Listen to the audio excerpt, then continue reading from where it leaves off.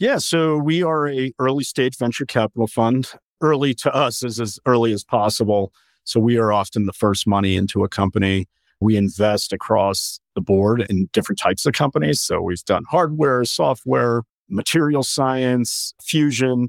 But by and large, the vast majority of our investments, what they all have in common is that the founding team does not have a college degree.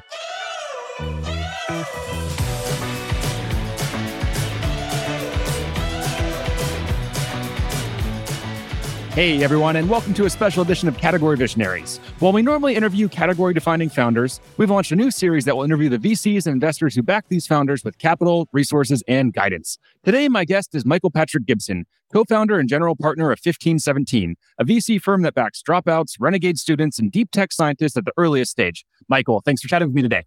Hey, thanks for having me on, Brett. No problem. So we're coming off the back of some crazy times in tech land here. So Silicon Valley Bank collapsed 5 days ago. So I'd love to start there. What's the past 5 days been like for you as a VC? Take us behind the scenes. Yeah, pretty wild. So as a fund, we weren't directly in trouble. So, we don't bank with Silicon Valley Bank. And insofar as our day-to-day operations go, that was fine. Where we saw difficulty was with a few of the companies that we've invested in. So not, only a handful, but still of those, some of them had quite substantial holdings at SVB. So they were in a very dire predicament. They wake up on Friday morning and in some cases, these companies had millions of dollars that were suddenly no longer available. And that was frightening for them. They had payroll to process in the week ahead. They had bills they had to pay to vendors.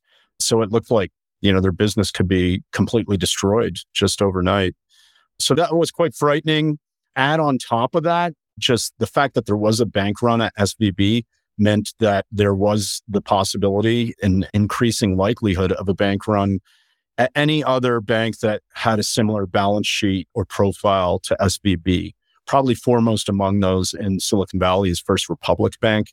They didn't nearly have the debt on their balance sheet that Silicon Valley Bank had, but nevertheless, there was the fear that just in these types of situations, even the slightest doubt is going to lead any depositor to wonder, should I keep my money at that bank?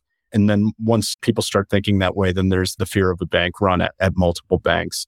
And then after that, you have a financial crisis. So over the weekend, as the FDIC was making what they could of SVB's situation, trying to find a buyer, there was a time period from, let's say, Friday to Sunday night where the uncertainty was so great, no one knew what was going to happen. And in that situation, as anyone might have seen on Twitter, it was like every single crazy opinion was raised and fought and argued and so on.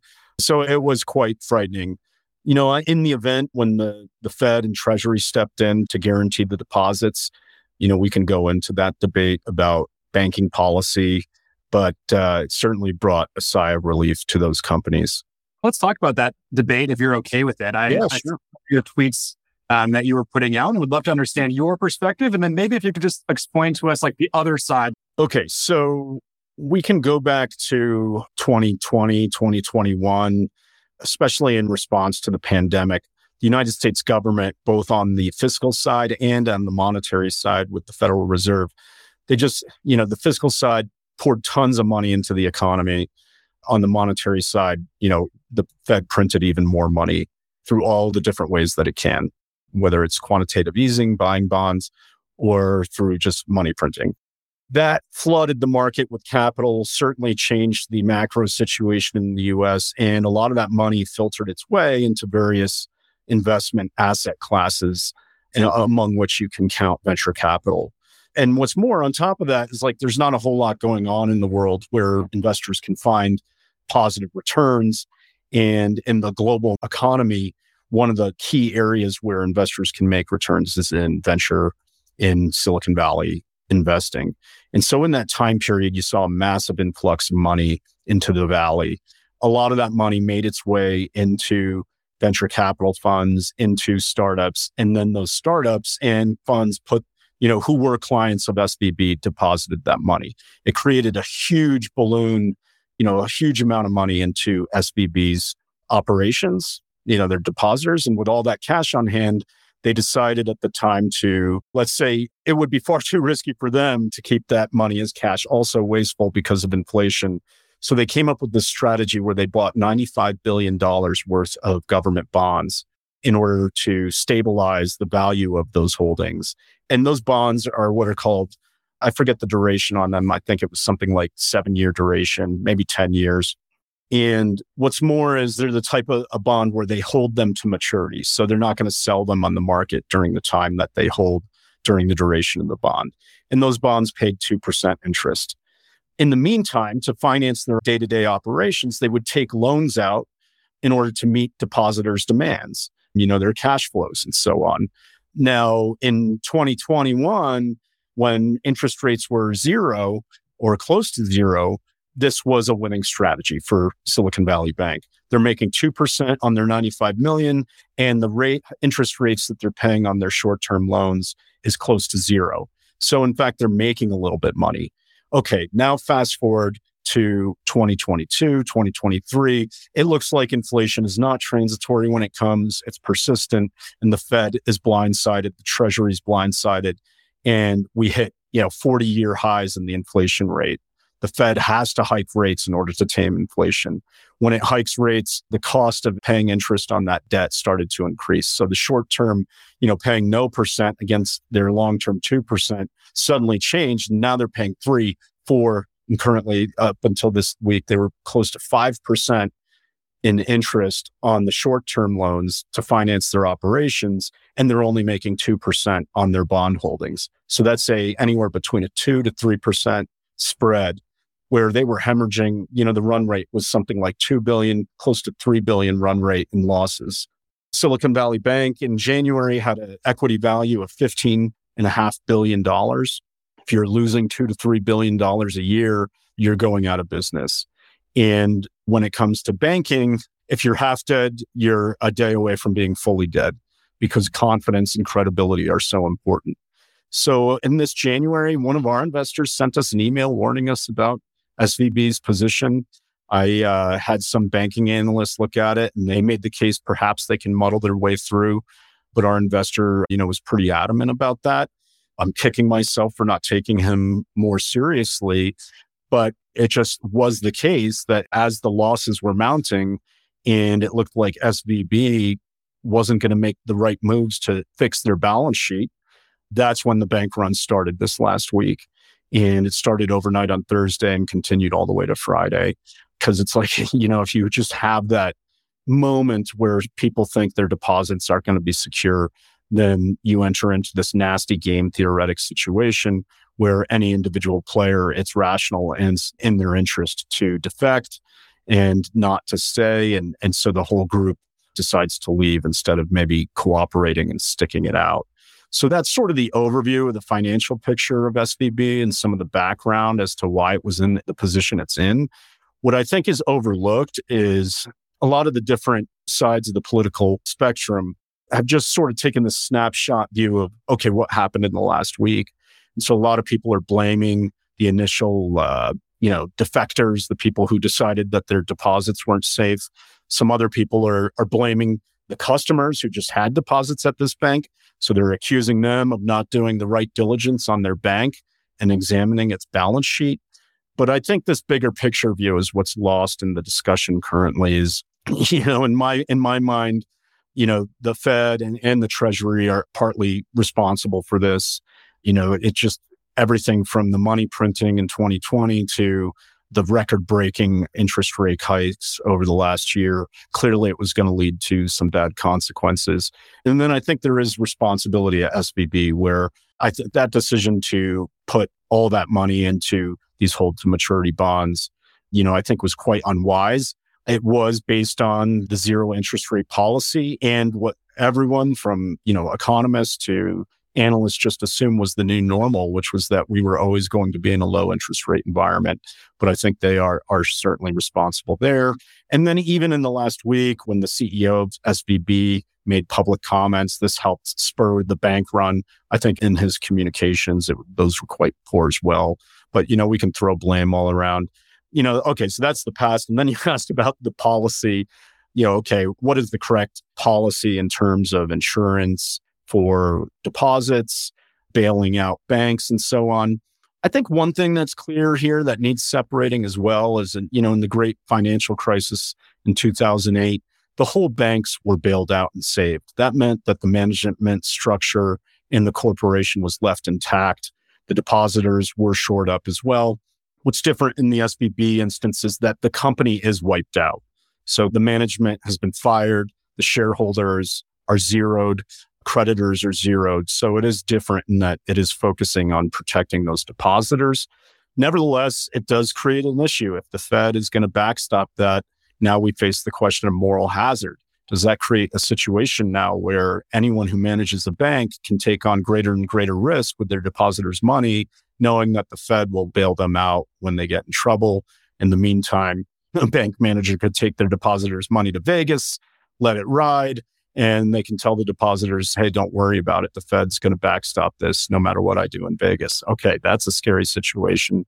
So now we're in this tight spot where regulators have to keep finding ways to prevent contagion on the one hand, and then on the other, prevent this moral hazard issue. I don't know if they can do it. I'm more of a radical when it comes to central banking. I think one of the issues is just the fact that we have a central bank that is, creating these crises and then trying to solve them creates a sawtooth edge to progress where, things seem good for a while and then they snap and we have a massive catastrophe. But that's a complicated issue too. But yeah, I'm very skeptical of central banks. Makes a lot of sense. And that's super helpful background for us. And I think that explains the situation more clearly than I've heard anyone else explain it. I think a lot of people have just been consuming like little pieces of tweets, right? You read about it in the VCs, then you read about it in the media, but having the whole story told in one coherent line was that super useful. Okay. Yeah. I don't know. And I think it looks like things have settled down as of today. Yesterday, they were a little choppy still for some of those regional banks. One of the bigger issues, I think, is there was this idea that, people were told that only up to 250K was insured in their accounts. But what was strange is that, if you think 2 weeks ago, the people who were worried about the moral hazard issue, they weren't upset. They weren't out there protesting that the top 4 banks didn't have this problem. So what I mean by that is because of the financial crisis and just how critical the financial system is to the economy, at this point, it's pretty clear that the top 4 banks, Goldman, JP Morgan and so on, that they are too big to fail. And their deposits have always been guaranteed by the Federal Reserve.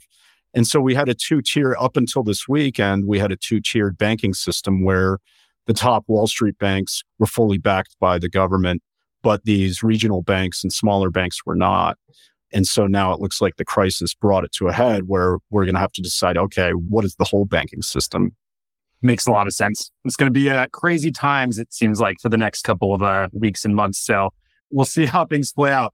Now, I'd love to switch gears and talk a bit more about you and the fund and everything that you're doing there. So to start with, can you just give us a high-level overview of what 1517 is? Yeah, so we are a early stage venture capital fund. Early to us is as early as possible. So we are often the first money into a company. We invest across the board in different types of companies. So we've done hardware, software, material science, fusion. But by and large, the vast majority of our investments, what they all have in common is that the founding team does not have a college degree. So people who have never stepped foot on campus or people who have dropped out. And the reason we do that, Danielle Strackman, my co-founder, and we helped Peter Thiel start his fellowship in 2010. That fellowship was a grant-making program where we gave out $100,000 to 20 people a year. The 2 conditions to get the grant, one was that you had to be 19 and under to apply. The second newsworthy condition was that you had to not be in school to receive the grant. So we ran that program for 5 years. We saw a lot of cool stuff come out of it. The most notable was probably Vitalik Buterin was one of our Thiel fellows. In 2013, we helped him launch Ethereum. Maybe more recently, people might have heard of Figma, which was acquired by Adobe for $20 billion. We helped Dylan Field, the CEO, start that company in 2012. So by 2015, we'd seen, some great, it was early days, but we had the sense that, wow, Danielle and I thought, we could be making money doing this rather than just running a nonprofit. There's an investment thesis here, and no one seems to be focusing on this type of demographic. So we launched our fund, and now here we are 8 years in and on our third fund and doing our thing.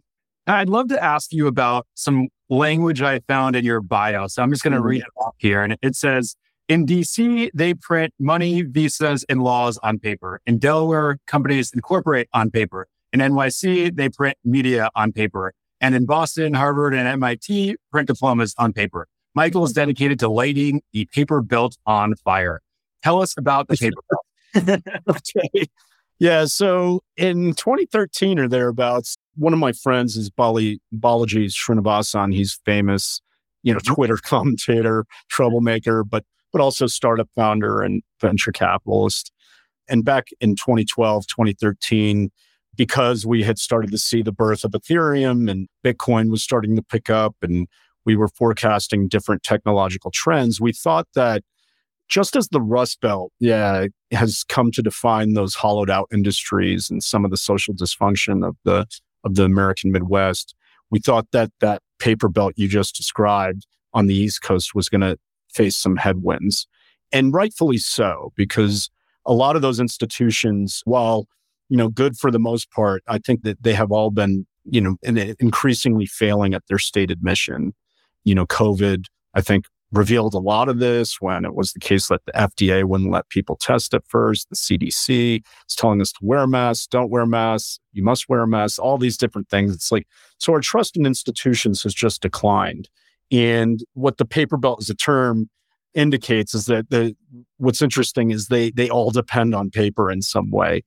But what's curious to me is that with any paper-based institution, whether it's a university or the Federal Reserve, is we trust the people within that institution, the so-called experts, to validate that a piece of paper is real, authenticate it, and support the signal that it sends. So it's like if I have a diploma from Harvard, they can authenticate it as real. They're also signaling that whatever that diploma represents is of value.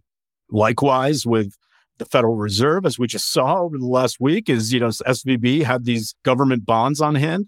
They were saying that they were trying to validate the value as one thing. The markets were saying they were not. And the Federal Reserve was authenticating that fake value just through this strange regulation of hold to maturity, where you don't have to market those bonds. So that's another example. Okay, these paper-based institutions are failing because we need experts to authenticate and validate that the paper is real and the substance is there.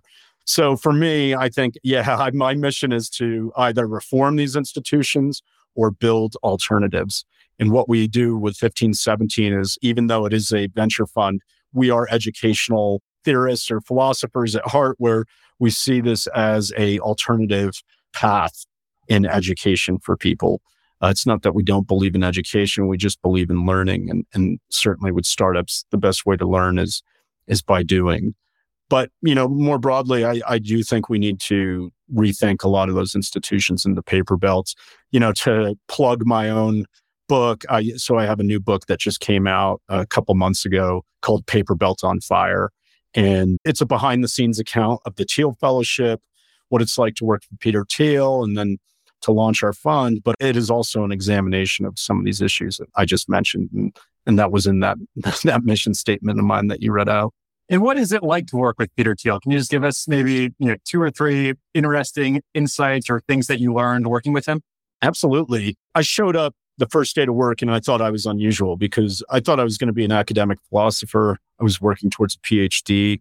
I studied ancient philosophy. I can, ancient Greek and Latin, moral, political philosophy. I became a journalist for a short time. Long story, but somehow I end up on Peter Thiel's hedge fund. And I thought, I'm just like a weirdo who's happened to be here.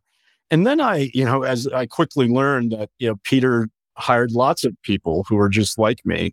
In fact, at his hedge fund, there was no one who had a background in finance. Even more so, it was like having an MBA from Harvard or something was a negative signal, an absolute no-no.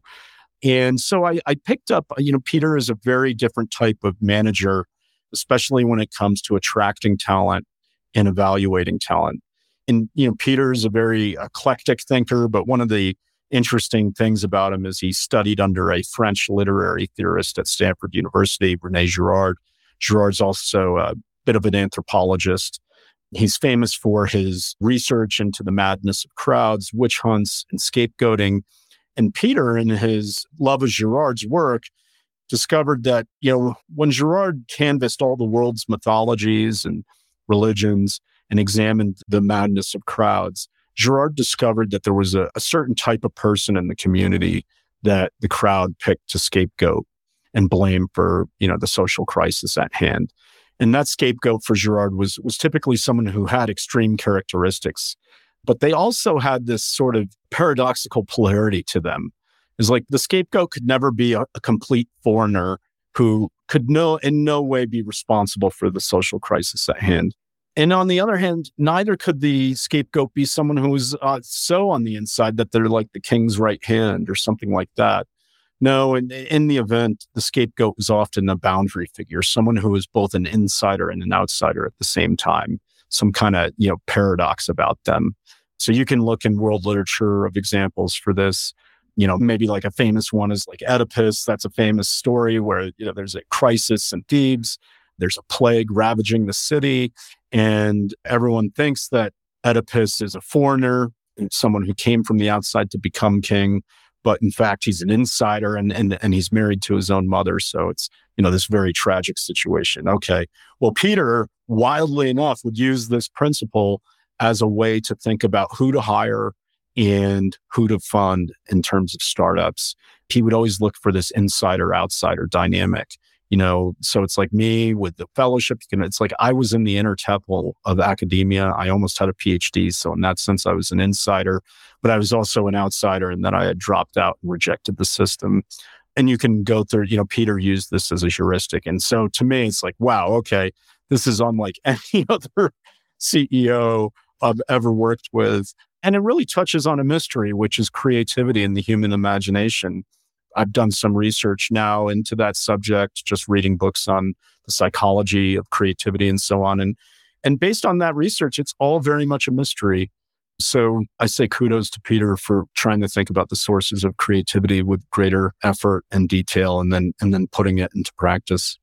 Yeah, and Peter has very strong opinions that often go against what others believe, I think, especially in Silicon Valley. And he seems fearless in broadcasting and sharing his opinions and pushing his opinions. And I think that's gotten him in trouble, or at least it's gotten him some negative press in the past. And when I was looking through your Twitter, I saw that, you have strong opinions as well, and you're not afraid to share them. Has that ever caused any issues for you? Have you ever had any media blowback for some of the things that you push out? Yeah, I think not bad because I'm just such a minor figure. So if I've ever said anything controversial, maybe no one's paid attention. But I do think it's like I'm just in this, it's part of that selection effect of like, one of Peter's famous interview questions is, tell me something you believe to be true that the rest of the world thinks is false. And what he's trying to get at there is he wanted to hire people who were comfortable defending a belief in a room where, 20 people disagreed with them. And so that didn't mean you had to fit Peter's politics by no means, but it did mean that you had to be used to defending strange ideas. And so, yeah, I think just that wasn't something I learned from him. I think I was just like filtered in because I already fit that a little bit or a lot bit. And so, yeah, I'm out there. I was a journalist, I mentioned before I started working for Peter. I continued to write pieces for various magazines over the years. And in 2017, 18, San Francisco had started to decline. A lot of those social issues were becoming quite awful and appalling. And so I started documenting that and writing some articles. And I remember, because I was so critical of the San Francisco government, I remember some people reached out to me and they said, my God, how can you write this stuff in public? I would be fired from my job if I was saying these things. And that took me aback. And I guess it's because I'm somewhat self-employed as a investor. I am answerable to my investors, but I just think I have to call it like I see it. So, so far I haven't received any pressure from my side of the business, but it is interesting to see that I think if you are an employee, maybe there is a chilling air to debates these days where, the Overton window of what's acceptable to say in public is quite small. Yeah. I think these days you have to be careful, right? You're always one step away from getting canceled and fired, it seems. Yeah, exactly. And social media is like a gun in people's hands, or they can quickly sabotage themselves. Yeah, absolutely. Now, I'd love to, try to paint a picture here or understand, what your vision for the future is. So maybe let's zoom out 5 years, maybe 10 years. I don't know if you want to go higher than that, but what's that vision for maybe we can say the world or just for America? Like, what do you want the future to look like? I think that Silicon Valley is partly to blame over the last 10, 15 years for solution pollution, call it, or just like grandiose statements about making the world a better place. It's like you'd have CEOs out there, maybe Adam Newman from WeWork is the master at this and the worst, most flagrant violator where, what he was pitching his company as was not the underlying reality. He claimed to, that WeWork was going to change consciousness and, build human community. But in fact, it was just a real estate company. So I think we can depart from that. And I think the more concrete, the better. I believe there are a lot of outstanding problems that science and technology can solve that indeed will make the world a much safer, peaceful, prosperous place. And I think if we solve these issues, the world it undoubtedly will be better. But I can also acknowledge that technology and science are not going to answer the most fundamental, profound questions of life. They're not going to tell you how to live, how to love, how to cope or deal with death, but they could make life easier. So, for example, we could just take energy creation. I think, whether you're Republican or Democrat, I think in the long run, everyone agrees we have to discover new ways of making energy. And so it could be that, there are unsolved problems in fusion, in nuclear, in wind and solar. There's a lot of work to be done in these areas. So in the next 5 to 10 years, I think we could actually solve some of these. In fusion, it's about containment. It's about, it's like we can create plasma that's hotter than the sun that produces energy, but you need things like giant magnets to contain it in order to harness that energy and make it sustainable. So if we solve that problem, we could have virtually unlimited clean energy from now till as long as humanity lasts. So that's could be a really powerful moment in human history if we solve that problem. Or nuclear energy. I think nuclear, people are starting to understand how clean nuclear energy is, and more importantly, how dense. So it's like wind and solar could be great sources of power, but the biggest unsolved problem there is that, I forget the size of the largest field in the world, but it's like you need just like square miles of solar panels to create half the energy of just one nuclear reactor, which sits on a quarter acre of land. But with nuclear, there are unsolved issues with proliferation, with the waste. So it's like, okay, there's a lot of work to be done there. Next one. Okay, I live in the American West. I do not have to blame climate change. Again, it's like this effect, whether or not you think you want to shake your fist at the sky or humanity, we're running out of water in the American West. And, the riverbeds are running dry. Lake Mead by Las Vegas, the Colorado River feeds into that, supplies water to virtually every state in the region. It's at all-time lows. So, I don't think we have a shortage of water. I think we have a shortage of human ingenuity. I would love to see new ideas in desalination. Israel has gone a long way here. They built 5 plants on their coast recently, I think at a cost of like $250 million. Whereas, in the United States, we have one desalination plant in California, and it took like billions of dollars in 10 years to make in Carlsbad, California. So with lots of room to innovate there. And then on the water use side, it's like if you look at water use in any state, in California, it's 85% is used in agriculture. Arizona, it's more like 90%. So right now, this is more like a social political issue, but it's like the water rights are just the farmers who have access to this water, they're not paying market rates for the water.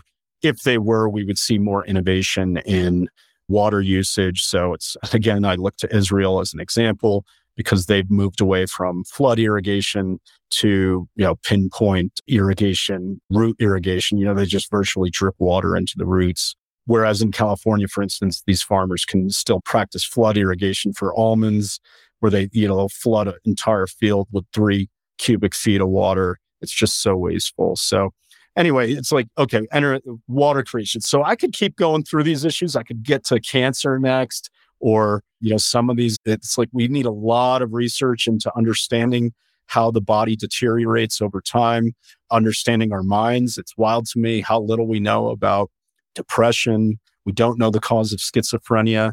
We don't understand the biological underpinnings of a lot of mental health issues. A lot of research could go into that. So yeah, I don't know. I could keep going and maybe bore the hell out of your listeners. But I think if as soon as you characterize a problem as, oh, we need more fresh water, I believe in the power of human imagination to solve that problem. And I don't have to appeal to grand visions like, oh, in 10 years, it's going to look like Tomorrowland and Disney World, and we're going to be flying around in our cars. I think we can all agree that if our water is clean and abundant and we have unlimited energy, we're going to be in a beautiful, wonderful place. Yeah, definitely not boring stuff. This is fascinating. I could ask you another 20 or 30 questions on these topics. But another question here is just on the fund's focus. So just at a fund level, how do you divide focus between these big ideas like desal plants or solving the water crisis and the startups like Loom, which I'm a paying customer of Loom. I love Loom. Makes my life better, makes my whole team's life better. But how do you balance that? Because I'm guessing on like the desal side, that's a long project, and this can take a long time to get off the ground. Right. Well, yeah. So the Loom guys fit our thesis where they don't have degrees. And why do we do that? Well, because we believe that maybe you don't need to wait till you're 22 or 23 to start your career. Maybe you can get out there and build something now. And part of that is just this idea that you can get started on things earlier than the world wants you to believe. And so the fact that I think it's like 2 of the 3 founders of Loom didn't have college degrees, and we helped them get started. Now, that said, of course, you're right. It's enterprise SaaS. I think somewhere between 20 to 30% of our investments ends up being in enterprise SaaS, which is pretty surprising given that if we're working with 22-year-olds, what do they know about some industry? But we've been quite successful in that respect. So as a fund, we have to have a barbell approach where we need to make money for our investors to stay in business. But in essence, we want to create what amounts to an endowment where if we're making money on things like SaaS, accelerating innovation by getting people out to the frontier faster, then that gives us the resources to take some of these, moonshot type ideas, whether it's fusion or quantum computing. So it's more of the barbell strategy at work. Got it. That makes a lot of sense. And outside of just looking for founders who are college dropouts, what's the other criteria? Because like you said, you're getting in there at the very, very early stage. So what are you looking for? What traits are you evaluating based on, or how do you know if someone's going to be a fit, or what guides your decision making there? How do you make those bets? That's something we've had to refine over 13 years, and it's never going to be perfect. But what we realized when we started the Teal Fellowship in 2010 was we had an application and we were way too imitative of college. We asked for things like your GPA, what college you went to, your test scores. And in the event, pretty quickly, we discovered that these facts about people were not great predictors of success when it came to entrepreneurship. We certainly had to know that you had the know-how and technical chops to build what you were saying. But there were so many other elements that mattered or that contributed to success. They by no means guaranteed it, but it was necessary to have them. So one example that we discovered pretty quickly was just that we met people who were, genius level when it came to engineering, let's say, but they were one-man shops. And why? Because they were so disagreeable, or so they had so little understanding of humans that they couldn't get co-founders, or they couldn't work with customers to understand their needs. They couldn't pitch to investors and understand their concerns. They couldn't make hires. So we quickly realized that, okay, we're looking for some social, emotional intelligence in founders we back and it's a vanishingly small Venn diagram where the types of people who have the technological creativity to invent something new, but also the emotional intelligence to work with other people, that can be quite small. Sometimes we see a division of labor, though, where, okay, the CTO is more of the introverted engineer and the CEO is more of the social, outgoing huckster. But nevertheless, the team has to have that. So that was an early, easy one that we saw. What we came to see, though, as one of the key factors of success is just commitment. in motivation. We learned early on that, fame and fortune are not good motivators for founders. Why? Because it is a grueling marathon. It's going to be years and years of ups and downs, wins and losses. And if your key motivation is money, well, given the unlikely probability of success, it's not going to pull you through that long, dark night of the soul. You need something deeper. It could be your mission is to solve climate change, and that's your overriding passion, and that can be noble. But on the other hand, it could also be something like, hey, the band of brothers type thing. You love working with your friends. It's exciting working on these problems together, and that's going to pull you through. So a lot of our screening process is trying to understand people's motivations and commitment.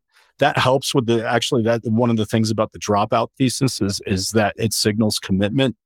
It shows us, like, if you're willing to walk away from this socially sanctioned path of success and forego that and work on this idea right now, that's a huge signal that you're committed to this. And that means it shows a lot that you're going to, pull through those dark nights.